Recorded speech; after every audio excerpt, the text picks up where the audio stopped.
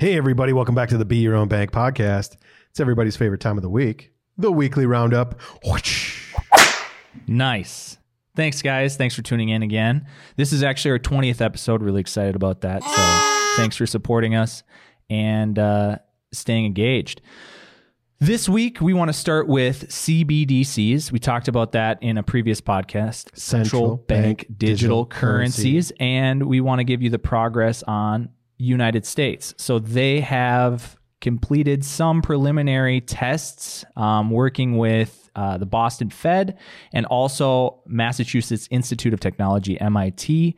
They were able to run some trial runs on a CBDC type of currency, and they got some good results. 1.7 million transactions per second. They were utilizing this research software called OpenCBDC.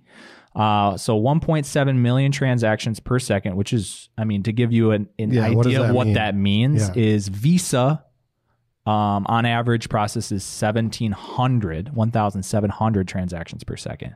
So that's a lot. That seems like more than any crypto that I've seen.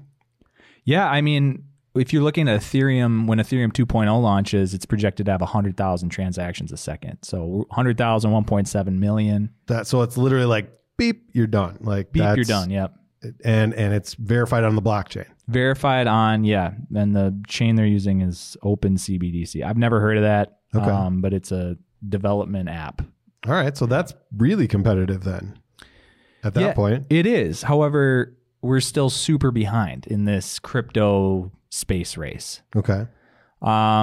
China actually just rolled out we'll call it retail pilot during this Winter Olympics.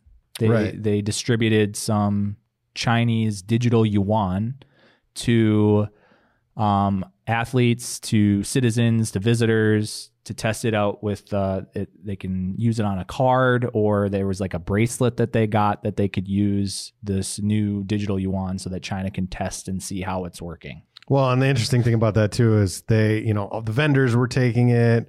You could exchange your currency that you brought from your home country. You could exchange it for this digital yuan. Foreign people didn't really do that. People visiting China didn't really do that.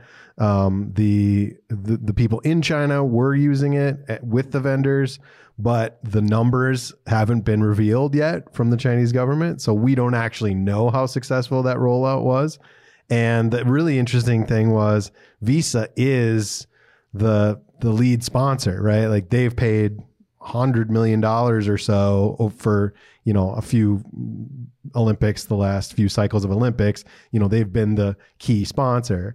And so China's just like, well, yeah, but we're not competing against them, although they are. So I think it's just funny because Visa paid all this money to be the sponsor, but they're going to speak up against the Chinese government? I doubt it. Well, and they're still making ad revenue because they still have their commercials. So people are... Well, and people from out of town still have Visa cards, so they're still going to be using it. But yeah, okay, so Visa loses $20 million, but they're not going to put up a fuss because who's going to fight the Chinese government? Yeah, nobody. Nobody's going to fight them. Visa's going to make more money in China later on, so they're just kind of hush-hush at this point, which makes perfect sense. Yeah. I think it's interesting to point out, though, that it's not hard to see that we're far behind China right now in terms of launching, distributing a central bank digital currency. I think what people don't realize is China is actually not winning right now, which blew me away because they're already launching this pilot. They're testing it out. That seems pretty close to being done, to being ready. Yeah. But they've been working on this since 2014. That's wild. Yeah. They've been working on this since 2014, since Bitcoin was $1,000. And just now they're at the almost final stage, we'll call it. But there are other countries that are fully functioning on central bank digital currencies. Really? Countries that you maybe wouldn't expect to be there ahead of China, ahead of these superpowers like us, Canada. And a couple of them are Nigeria. Okay. Yep. The Bahamas. Some of the Caribbean nations already have these central bank digital currencies fully functioning with apps, and their citizens are on board. Well, you also have El Salvador, right, which is the little darling at this point. And they've been vocal about it as opposed to some of these other countries that I didn't even know. Yeah, which is fascinating that they're, if Nigeria is outpacing the United States. Outpacing the United States and China. Good for them. Russia. Yeah. And Uzbekistan. Oh, really? I believe so. Is that the right country? Kazakhstan, Uzbekistan. It is Marzipan. Kazakhstan. Okay. Yeah, Kazakhstan is right in line with China and Russia. Kazakhstan, yeah. Nice. So we are not winning, and there are several other countries that are already like fully running on their central bank digital currencies. So hopefully we can start to speed up this process. Of course, we want to design it right, make sure it's functional in the way that it needs to be, safe, secure, all those things. Well, yeah, we got to catch up. But aren't we still like us? Aren't we still in the camp of USDC? Like, yeah, but yeah. You're just saying inevitability wise, we will have a central bank digital currency in the United States, but there will still be these other platforms, these other, 1-to-1 ratio coins that are still very efficient and kind of the precursors to the government backed. Yeah, and I think they could help, expedite the process to utilize the technology that's already there with Circle's USDC, Paxos is, Paxos dollar. They already work tried and true, take the example that's already there and incorporate it into what we need. That's what I see happening. But you're also going to be able to diversify at some point. You'll be able to have the digital dollar, Mercoin, if you will. Mercoin. So you'll be able to have Mercoin and your USDC and, utilize it in the same wallet at some point. Yeah, absolutely. I would say so. Up next, we have to talk about the scandals of the NFT world. Ooh.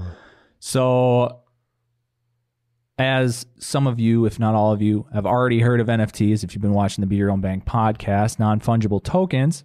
Once again, real quick, just a little synopsis. What is an NFT? Yeah, so an NFT is a non-fungible token. Fungibility in investing just means that you have interchangeability. So one thing is exactly the same as the other. You can swap it. There's no change, right? Whereas non-fungibility is it adds the uniqueness to it. So one piece of art is not the same as another piece of art. So you have basically a digital barcode that is attached to a virtual item or a real life item that gives it ownership and value. Got it. NFT. Okay, so a lot of NFTs right now are pictures, digital art, selling for millions, if not billions of dollars. And what people are finding is this thing called a washout, where people are basically just trading NFTs between their own wallets to try to inflate the price of the NFT. So they're taking one wallet that has the NFT, they're creating a new wallet because it's decentralized, so we don't have, your credentials on the second wallet. They're selling one piece of art from one wallet to the other wallet, inflating the price on that wallet, maybe buying it back on their first wallet or creating another new wallet. So each time you're just rotating, the hot potato basically. Yeah, and they found that 27 of the most valuable or record-selling NFTs in January sold for $1.3 billion, but the catch is it only was between two crypto wallets. Wait, 1.3 billion was traded just between two crypto wallets? It came from just two crypto wallets trading on an NFT product. There's no way that's a scam. In real investing, would be considered a duplicitous financial transaction, which is totally illegal. But because, the laws take a while to catch up to this ever-growing, insanely fast market, here's my theory. So, sure, go to an auction and maybe you have a plant who's just there to raise the price, to bid a little bit, to get other people to bid, to create this sort of artificial demand for whatever you're selling. There's a risk that it sells at that plant's price, but now you're just buying back from yourself. So you're only paying the fees of the auction house. So I can see that being what could be happening is someone is like, I've got this CryptoPunk. I'm going to buy it for $1 million from myself. And so that creates this sort of artificial inflated value that, oh, wow, that sold for $1 million. Maybe I'll buy it for $1 million too and see if I can flip it, right? I could see that happening. Yeah. But what I really think is happening is in some of these cases is people are just trying to evade taxes. And so what they're doing is they're buying an NFT from themselves and selling it back to themselves for a loss so they can claim a loss on their taxes. But because these wallets are quote unquote anonymous, haven't seen or touched an exchange that requires a client verification, a know your client verification, KYC as it's called, they're able to do so, have sort of a slush fund now that's off the grid, and they've evaded taxes. Not only that, but potentially have a tax write-off of tens, hundreds, even millions of dollars. Okay, so that's smart. I mean, it's criminal, but you're selling something for $1 million and then selling it back for 600,000. Or you're buying something for $1 million, selling it for 600,000. And you get that $400,000 loss, but the money's still in that secret account. Correct. So you've never lost any money, but you've lost that burden of capital gains tax. Potentially. So that makes sense. That is where I see sort of the scam going. I think also, though, people could be, and this is just one of my conspiracies, so this isn't totally vetted, but I know the IRS is currently looking into things like this, especially these wash sales. I think that this is an easy way for money laundering. Okay. My example, let's say you're some sort of illicit kingpin and you need to sell $100,000 worth of some illegal substance. Sure. Okay. You create this nice little marketplace on OpenSea. Maybe you generate 100 NFTs.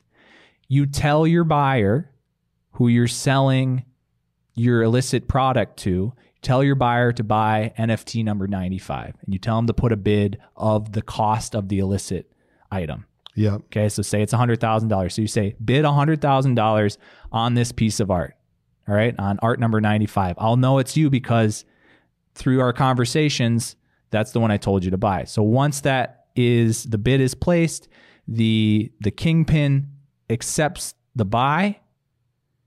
Now they have $100,000, and the buyer of the illicit goods gets that, shipped to them. However that's done, I don't know. But the buyer now says, well, I spent $100,000 on art. Right. And the seller says, well, my money's clean because I sold art.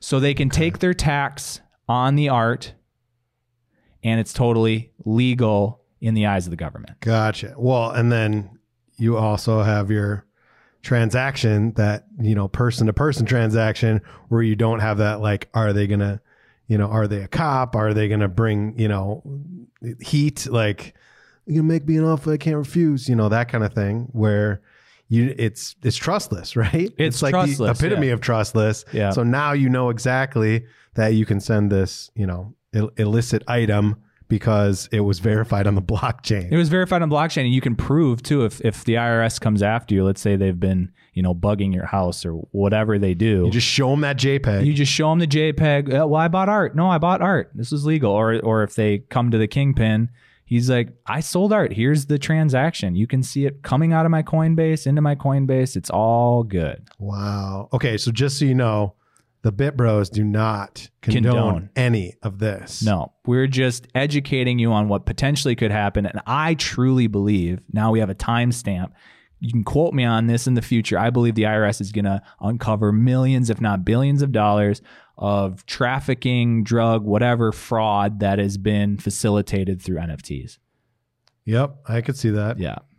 Wow, that's a huge, huge story. Yeah. We're just waiting for it to come out. But in other news on NFTs, we have to talk about the positive side. There's always a negative side to every new market, but Nike and Adidas are getting into the NFT game. I've heard of those. You've heard of Nike? Yep. Yeah.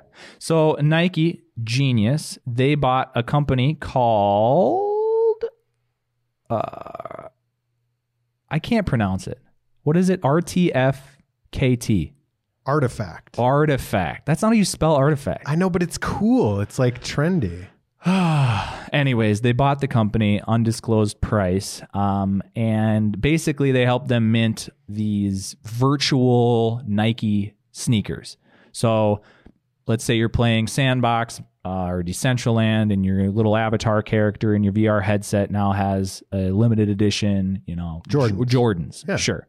But the cool thing is, on top of that, is you have a digital version, and now Nike a month later is going to send you an actual physical pair of these shoes. So your NFT moves to now a state of utility and out of just virtual ownership to physical ownership. And you can prove that these are authentic using your NFT code or whatever.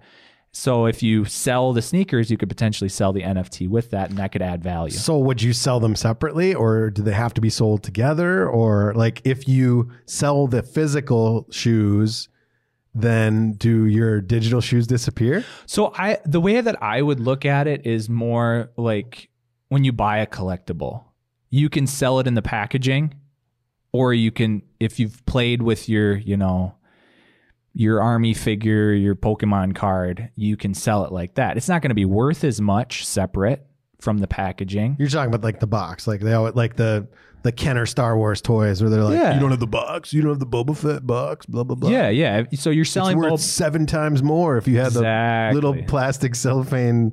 Like, yeah, and that's what I'm saying. So sure, you can sell the shoes. They're not worth as much if you don't sell both. If you don't sell both, yeah. So it's pass the NFT on with it. Got it. Yep. So that's pretty cool. And then Adidas, what they did is they created their own collection of almost 30,000 different metaverse NFTs. So hoodies, tracksuits, shoes, whatever. Once again, these are all digital avatar based. We must preface that. Digital skins for a virtual avatar in a virtual game that you play with your, Oculus or your PlayStation VR, whatever. Anyway, so they sold almost 30,000 of them, made $22 million because the base price was over $700 an item. What? Over $700 an item. And they did something similar to Nike, where they promised that sometime this year, you will be able to get another physical item with that. So it could be a hoodie, it could be a tracksuit, it could be a hat, a beanie, whatever. You get to pick. But yeah, $22 million. Wow. For selling virtual items with the promise of, some sort of cheap physical. If you Adidas. get the tracksuit, then you could be the kingpin. You could be. Right? Yeah.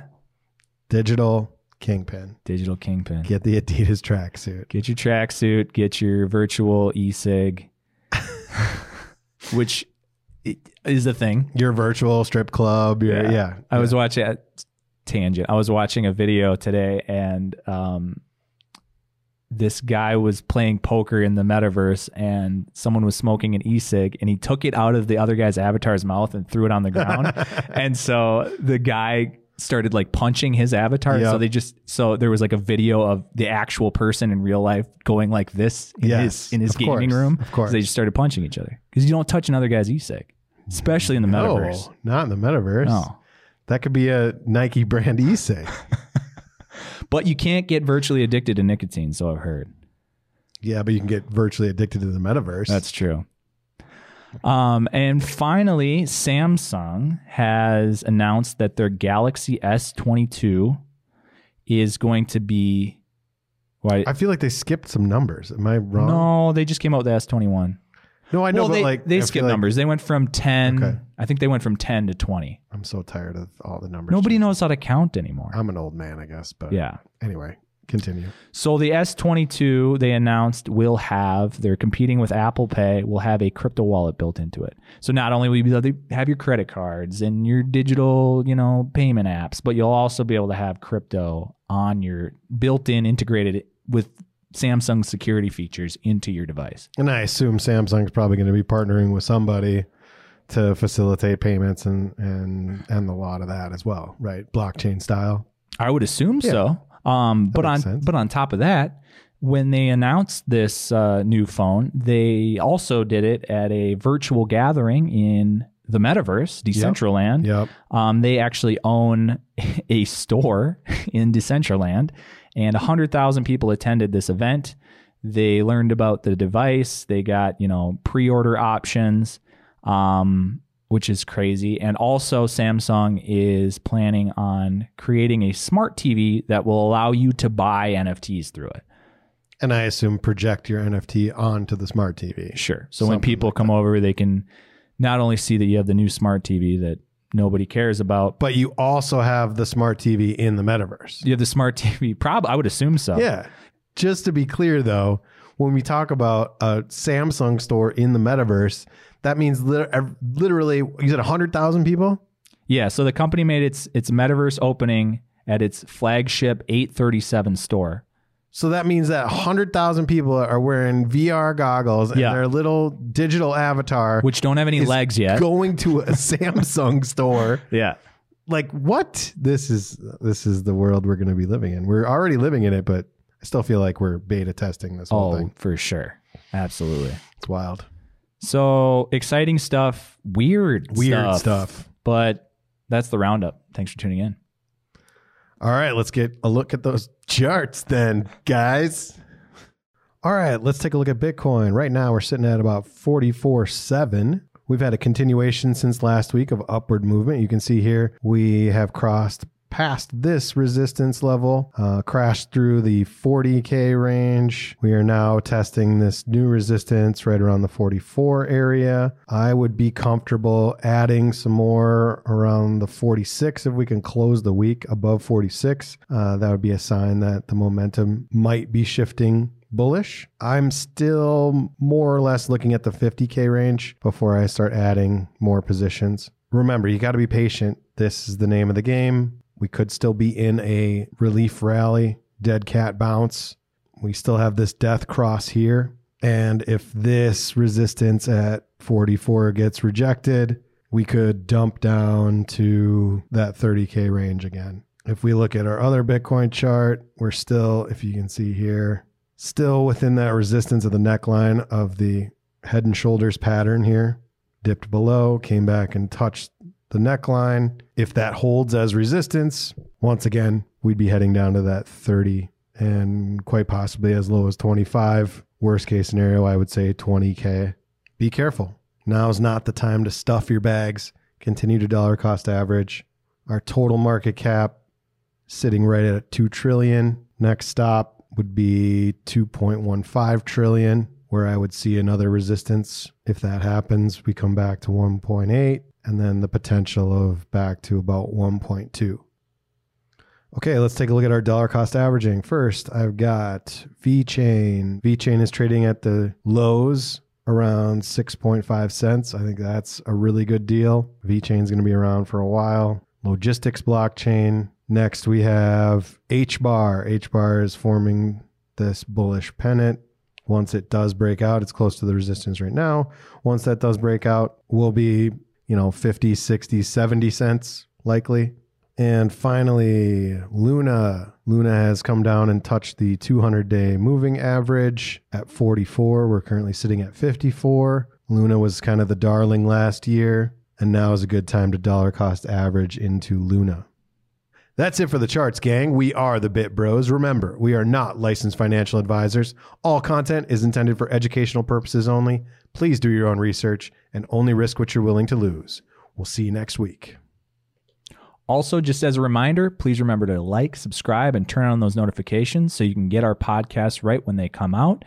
We are on Apple Podcasts and Spotify as well as YouTube. Thanks for tuning in, and we'll see you next week.